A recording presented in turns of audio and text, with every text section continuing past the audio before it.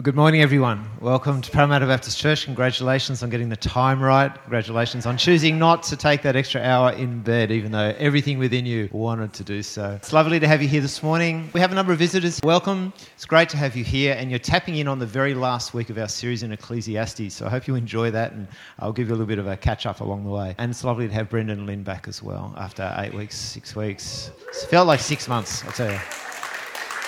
So thank you. Thank you for the gifts from Switzerland. Best thing that comes out of Switzerland is chocolate. My goodness. If the pastoral team look like they're putting on weight, it's true. Like I said, we are in the final aspects of Ecclesiastes, and Ecclesiastes deals with the big questions in life, and I thought I'd start with one of the biggest questions that can be faced before us, and that is, are you a dog person or a cat person? So I want you to just find someone near you. Do you prefer cats or dogs? And I want a reason why. Okay? Cats or dogs, reason why. You got about a minute, 2 minutes.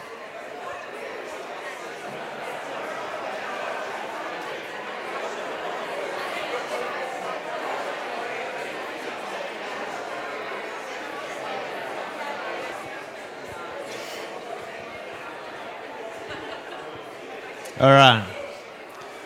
Look, I don't even know if I want to do a straw poll, but I think I do. Who prefers cats? Oh, wow, about 4 of you. Who prefers dogs? Oh. Who prefers having neither cats nor dogs? All right, I'm into that. Who wants both? Okay, that's where I'm about to go. It does go somewhere, that...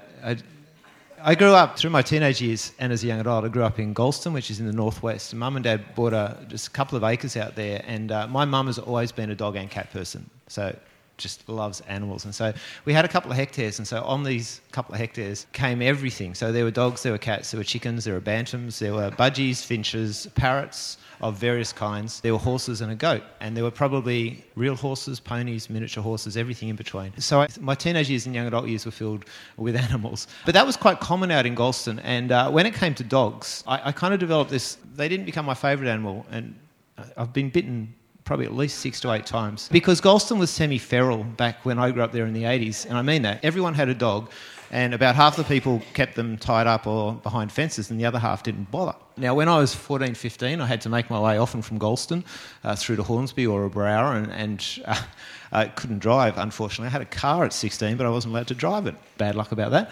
So I used to ride my bike a lot, and there was this dog, and it was not fenced, and I don't know how I knew where the dog was. I don't know how the dog knew I was coming. It was kind of at the base of the hill, and so what I would do is I'd get up as much pace as I could. I'd fly down the hill because I knew this dog would be waiting for me, and sure enough, every time I went past this house, the dog had come out chasing me. Most of the times I could get away from the dog. Sometimes the dog would get me. I do remember at some stages actually riding with one foot and using the other to kick the dog off. So I think 2 or 3 of my dog attacks are attributable to that dog alone. Anyway, when I was 17, I got my licence on my 17th birthday, hopped in my car, and I thought, well, bet you can't touch me now, dog. Anyway, I'm driving past the house. Guess what the dog does? It chases my flipping car. And I just remember driving past this house and this dog, and I could see him in the rear vision mirror, still chasing me like, row, row, row, row, whatever. And I'm thinking, what are you going to do with me if you catch me? Are you going to bury me or what? Are you going to try and bury my car? There's this sense of, what the heck do you think you are doing, dog? And there's a sense of that in the book of Ecclesiastes. It's like, what are you doing? What are you doing that actually has any value, any purpose? What are you going to have to show for it at the end of life? And this is where this week's passage goes. I want to take you back to the very beginning, because in chapter 1, verse 3, there's the question that Qoheleth, the teacher, is seeking to answer. And it's simply this: what do people gain from all their labours? And he's not just talking about work, he's talking about all of life, all of our labour. Which say toil under the sun. What do people gain? And this Hebrew word gain is only ever used in Ecclesiastes. You will not find it anywhere else in the Old Testament. The Hebrew word is yitron. And it has this sense of what is left over. What is left over from your life? When all is said and done, with everything that you've done in your life, what will be left over? What will be your advantage? What will be your gain or your reward? And you may, if you've been here over the last few weeks, know that he's made a number of observations. And there are 2 observations that the teacher comes back to over and over through the book of Ecclesiastes. The first one is that life is meaningless. Hebel. It's like a vapour, it's a vanity, it's insubstantial. He comes to this observation that because of death, life is meaningless. Because of the injustice, life is meaningless. And so when we come to this question of what do people gain, he's very, very clear in saying that one of the things we don't gain is anything from the material possessions that we gain. So much of us invest so much of our life into accumulating wealth or houses or multiple houses. Whatever it is we seek to accumulate, the teacher says, well, you actually don't gain from that because death will rob you of everything. You understand that, right? You take nothing with you. And even if you do accumulate and before you get to death, injustice and just the unfairness of life can rob you of what you have accumulated. And so the first thing that he comes through saying is that life is meaningless.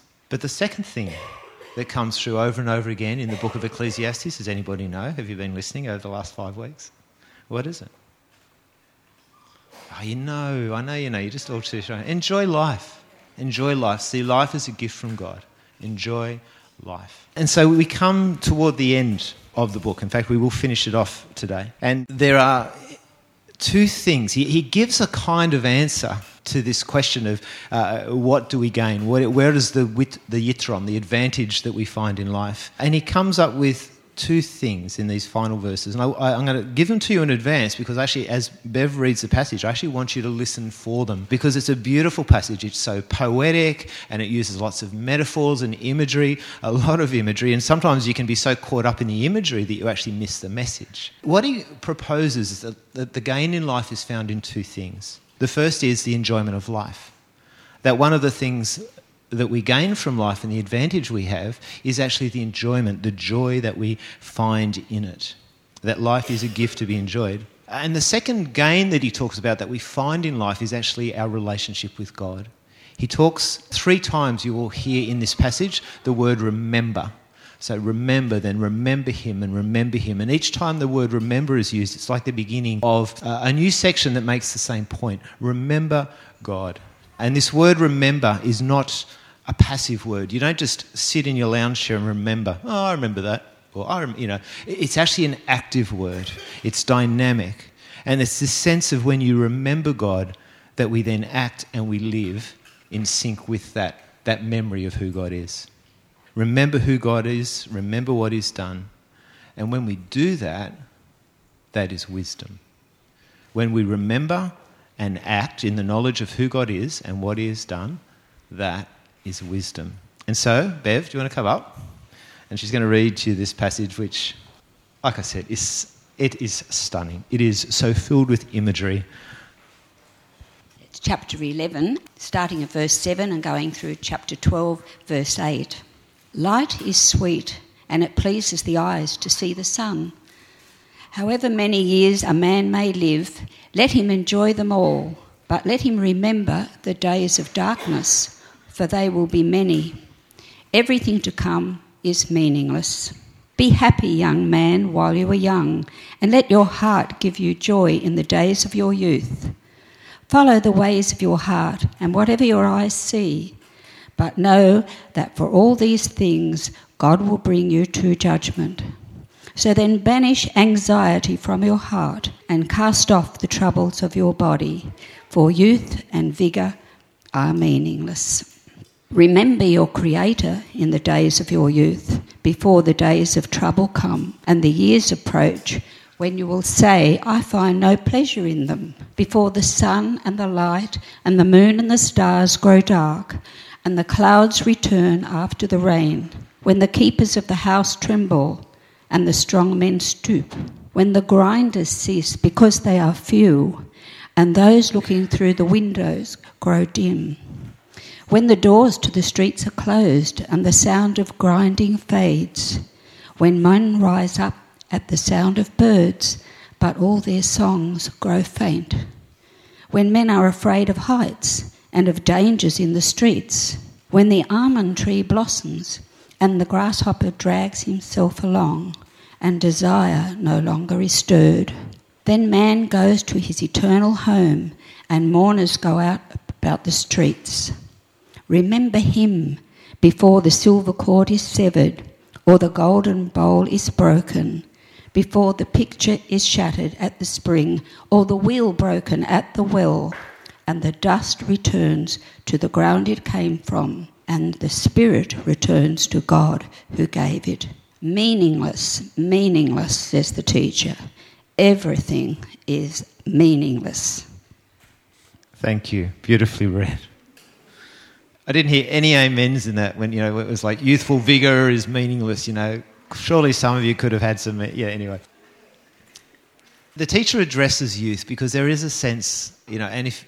I don't know where you want to put the youth level. Is it under 50, under 60, under 40, depends on your age, right? We were commenting on this the other day. I'm 53, and another mate of mine's about to turn 50, and he said, do you remember being in your young 20s and you meet someone who's 50 and you kind of go, oh, you poor thing, you must be so close, it's... Anyway, this passage is addressed to youth because there is a sense in which youth have the most life to live, but they have the least lived life experience to do that living. And so there's wisdom being spoken into it. And as it comes to the end, it's almost like he's pleading with the young people, can you get this? Can you understand this? Because we tend to learn wisdom the hard way, and that is by our own mistakes. And the teacher is speaking to young people, saying, live this out now. Live it while you're young to make the most out of your life. Live it. There's the imagery in there. So the imagery comes in different patterns, and the remember sets those three different aspects of it. The first image that you may see, and he starts with this image of light. Light is sweet. It pleases the eyes. And so we have this contrast between light and darkness. And the teacher talks about the darkness to come. There's this aspect of the imagery of light and darkness being used to talk about life and death. And the point that is made in these introductory verses is not that death spoils life. Qoheleth, the teacher, never actually says that. He doesn't say... He talks about death making what we achieve and trying to do in life meaningless, but he never says that death spoils life. Life is still to be enjoyed. But what he does say is remember that death is coming. Not to spoil your life, but so that your life would be put in perspective, to actually make the most of the days that you have on this earth. Remember the days of darkness, for there will be many. There's this invitation to let your heart give you joy in the days of your youth. We tend to think of the heart as the centre of our emotions. The Hebrew word is leb. It's more located down in the bowels of your body. And it actually talks about the essence of who you are. It is your will, it's your feelings, it's all who you are. And so what Qoheleth invites us to do, invites particularly young people to do, seek the joy with the essence of who you are. Seek to enjoy life and follow the ways of your heart and whatever your eyes see. But again, there's this little but that comes on the end of it. So seek enjoyment in life, but never do so with an aspect of hedonism. The teacher, again, throughout Ecclesiastes, he never says, look, just go out and pursue fun. Whatever you do, just go and seek pleasure, because that is meaningless. What he's saying is find joy, but do so in the knowledge of God. There are ways to actually enjoy life that please God. There are ways to actually find joy in life that please him. And so there's this encouragement to do that. So remember that there is a God, and he will hold you accountable for your choices. And there's an interesting aspect. As you read Ecclesiastes, there's this question of, does the teacher have any concept of an afterlife, an eternal life? Does he have a knowledge that there is a life beyond? And there are just different times where he hints that he thinks there is, but he doesn't know what it is. There's this aspect of ignorance, this knowledge that has been withheld from the teacher at this time in history as to what eternal life may look like. But he still holds out the hope that there will be that. In chapter 12, we enter into the next of the images. And this time, it's an image of a house. And it's either a house that's been left in decline or going into decline, or it's a house that is suffering in the midst of a storm. It's being battered from the outside. We're not quite sure which one it is. But again, chapter 12 starts with that. Remember your Creator in the days of your youth, before the days of trouble come and the years approach, when you say, I find no pleasure in them. And there's this beautiful series of images of this house in decline. And people have spent hundreds of years trying to actually talk about what it is. Is the house representing a human body and the decline of a human body? Most likely it is. And there's just a lot of fun in here. I don't know whether he laughed as he wrote this, whether he smiled, how he approached it. He talks about when the keepers of the house tremble and the strong men stoop. Like there is this sense of as we age, this is a description of us aging. We begin to shake a little bit more than we did. We become a little bit shorter than we used to as we begin to stoop. Talks about the grinders cease because they are few. You're starting to lose your teeth. Yeah, you're looking through the windows grows dim. What do you think that would be? Yeah. A lot of you wearing glasses. When your eyes grow dim. When the doors to the street are closed and the sound of grinding fades, this is actually an aspect, and there's a bit of sadness to this. There's a sense in which the house is now closed up. I don't know if you've watched that ABC show about, what's it called? Preschool for 80-year-olds or something like that. Beautiful. But there's this intense sadness, isn't there, in some of the stories where people feel like they're no longer of use, that there's nothing they can do, that they're past their use by date. And just the depression, the sadness, and there's this image here that the house is now closed up. It's no longer being used. It's no longer inhabitable. And whatever activity was going on, the grinding of the wheat or whatever, that's no longer being heard. There's a sense of uselessness. When people rise at the sound of birds, I don't know, does anybody find they're waking earlier? My dad wakes at 3:30. Like, why? He doesn't know why. You all woke a little earlier today, didn't you? I love this one. When the almond tree blossoms. Any ideas what that could be? A few of you are patting your grey hairs, aren't you? Yeah. Most likely it is. It's just this description of the almond tree blossoms white, and there's this aspect of it. The almond tree also blossoms in winter, and so it could also be talking about the onset of winter in life, just this leading towards decline and eventually death. It's all quite depressing, isn't it, the book of Ecclesiastes? The almond tree blossoms and the grasshopper drags itself along. That's a terrible expression, isn't it? I haven't seen too many of you dragging yourself along. And desire is no longer stirred. We won't talk about that because there's children here. But then the teacher goes into it. Then people go to their eternal home. And again, there's just this glimpse perhaps of an afterlife.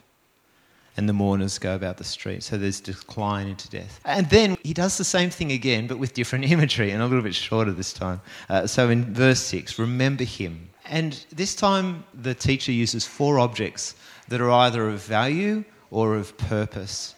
And so he talks about the silver cord being cut, being broken, the golden bowl being broken as well. So these are 2 things that would be of great value, and their value is now diminished. Again, just this sadness of life as he observes it, that the value attributed to people as they age diminishes. And then there were 2 things that are of great purpose, and that is the pitcher and the wheel.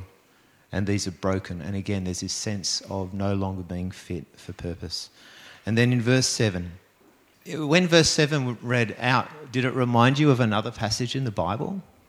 Possibly from Genesis, when it talked about how God takes the dust of the earth and from the dust of the earth forms man, and he breathes his spirit into the man. And so again, there's this reversal as it speaks about death. The dust goes back to dust, and the spirit goes back to God. And again, just that glimpse of an afterlife. And of course, he has to finish his writings with meaningless, says the teacher. Everything is meaningless. It's a beautifully written passage, and it's a beautiful way for the book to finish because it calls us back to that question, what is there to gain from life? What advantage are we left with in life?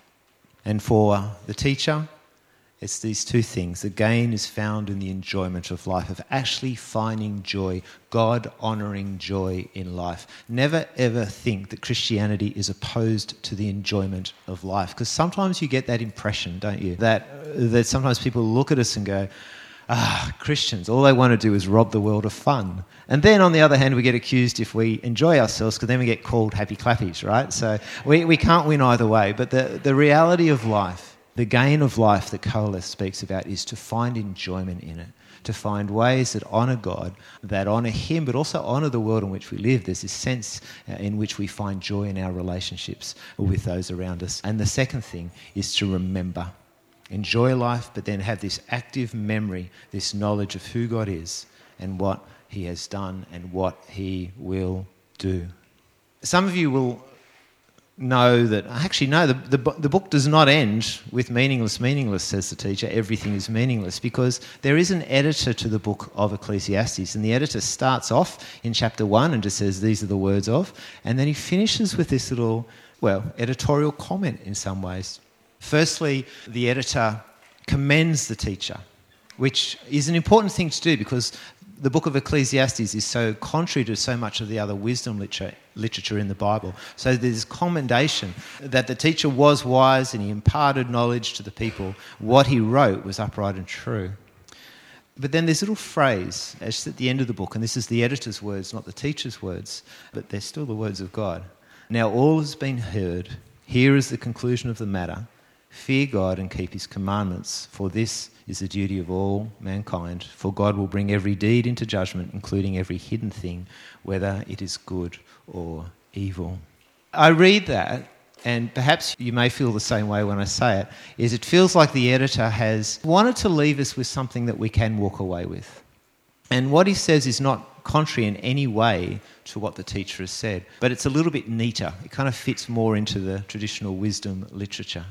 But there's this sense in which we walk away with this. Now all has been heard, and here is the conclusion: fear God and keep his commandments. I think Koheleth goes a little bit further than that and talks about enjoying life as well as just fearing, remembering him. But there is, again, just this aspect of judgment, of a life that we will be held accountable for. But what I want to say with this conclusion is where the editor says, here is the conclusion of the matter, I want to disagree. Because from the book of Ecclesiastes onwards, we actually have a further revelation of God. And particularly we have the further revelation of God in the person of Jesus Christ. The book of Ecclesiastes is not the end of the story. And the book of Ecclesiastes is not the conclusion of the matter, because we have one called Jesus Christ who comes and he speaks into the same issues, the same questions, and particularly this question of what do we gain from life? And Jesus speaks into this. And the imagery is much the same. This is not the conclusion of the matter. The teacher's observations expressed a hope in something beyond death. He couldn't put his finger on it. He couldn't describe it. He didn't quite know what it would look like, but he expresses this hope. For him, the gain in life was the enjoyment of life, and it was limited to enjoying life and living in the wisdom that comes from the knowledge of God. But the teacher could see nothing beyond that. And for us, it's only part of the story, because the coming of Christ throws so much more light on gain. And the life and the death and the resurrections shines light on what lies beyond the grave. And so when we jump to John chapter 1, verses 1 to 5. Again, just strong imagery about light and darkness, but this time more of the picture is revealed to us.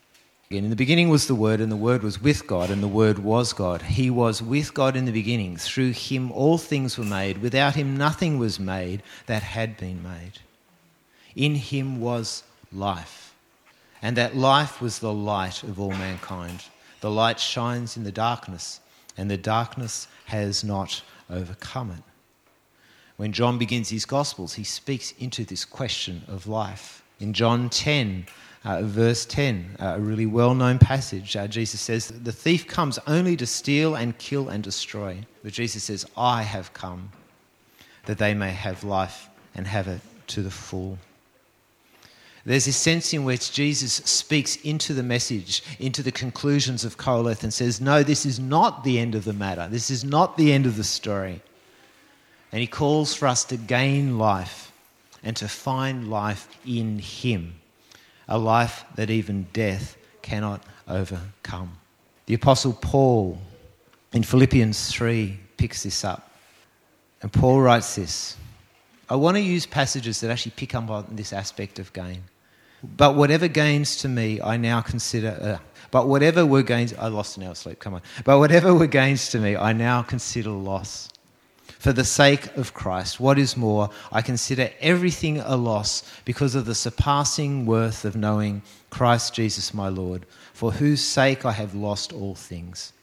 I consider them garbage, that I may gain Christ and be found in him, not having a righteousness of my own that comes from the law, but that which is through faith in Christ, the righteousness that comes from God on the basis of faith. I want to know Christ. Yes, to know the power of his resurrection and participate in his sufferings, becoming like him in his death. There are three things that Paul talks about that we gain. What gain do we have in life? What can we gain in life? Firstly, our gain is Christ himself. We are brought into him. He is in us. We are in Christ. Our gain is Christ. And this is how Paul describes it, that whatever I have thought that I have gained in life, the person that I have, the wonder that I have gained more than anything else in all of life is Christ himself. The second thing that Paul talks about here is that our gain is righteousness. We gain a righteousness in this life. And so it's not about adherence to a set of rules. It's actually about trusting and obeying and actually finding faith in a person and living out a life of obedience and wisdom because of our faith in that person. We gain a righteousness, not of our own, but we gain the righteousness of Christ. His death on the cross giving us a righteousness that we never deserved. And his death on the cross and his resurrection giving us a new identity as sons and daughters of God. Not earned through an adherence to the law, but given to us through his Holy Spirit as we accept Christ in faith. Our gain is Christ himself. Our gain is a righteousness that we never deserved and never earned. And thirdly, our gain is eternal life, a resurrection into eternal life. And we know this to be true because of the resurrection of Jesus Christ. And Paul speaks about how he has this hope, not just I'm not quite sure, maybe there's an afterlife, I'm not quite sure what it could look like. He has this strong and certain hope based on the historical fact of the resurrection of Jesus Christ, that there is more to this life than this life, that this life is actually leading into a life eternal, that we are resurrected into an eternal life with Christ, raised with him. What is our gain in life? Our gain is Christ, our gain is his righteousness, and our gain is eternal life, resurrection to eternal life. I would love to say that Ecclesiastes, because I believe this to be true and I've spoken in this in the past weeks, Ecclesiastes is a book that calls us to trust. It is a book that calls us to trust God in the complexity of life. Life is no less complex in our life as it was back then because of Christ. It is still complex. We still find life hard at times, and at times life feels meaningless. But the book of Ecclesiastes all the way through has been a call to trust God in the good times as well as in the difficult times, to trust him, to have faith in him. And the book of Ecclesiastes, in a sense, sets us up to trust in one called Jesus Christ. It calls us to faith in Christ. It calls us to have faith in the one who can see beyond because he has been beyond death itself, and the one who gives us life and whom we find all of our gain in. Matthew chapter 16. And I just want to finish this series with Jesus' words to us. Matthew 16 in verse 24. Then Jesus said to his disciples, "Whoever wants to be my disciple must deny themselves and take up their cross and follow me. For whoever wants to save their life will lose it, but whoever loses their life for me will find it. What good will it be for someone to gain the whole world and yet forfeit their soul? Or what can anyone give in exchange for their soul?" Ecclesiastes calls us to faith in God. And Jesus Christ has stepped into our world, and he calls us to faith in him, to trust him in the complexity, all of the complexity of life. Allow me to pray. Father, we thank you for your word. We thank you for the way in which it speaks over hundreds, over thousands of years with clarity and just wisdom into us. Father, as we come to the conclusion of the matter, we do want to live life in a way that finds enjoyment, to actually treats life as a gift from you, and to do so in a way that remembers who you are and all that you've done and who you are calling us to be, to live in a way that honours you. But Father, we also thank you as we've been reminded this morning, as we've shared in the bread and in the cup. Lord, we thank you also that you have come to us in the person of Jesus Christ, And what was only seen dimly by the writer of Ecclesiastes finds clarity in the person of Jesus Christ. That in him we find life. In him we find our advantage, our gain. In him we find righteousness. And in him we receive the hope of a resurrection to eternal life. But Father, our desire is the same. To live life to the full. To enjoy all that this life has to give us. And to do so in a way that brings you glory and honour. May our lives reflect the beauty of your love and your grace. And may our witness be to your love and your grace to all people. And we ask this in the name of our Lord and Saviour. Amen.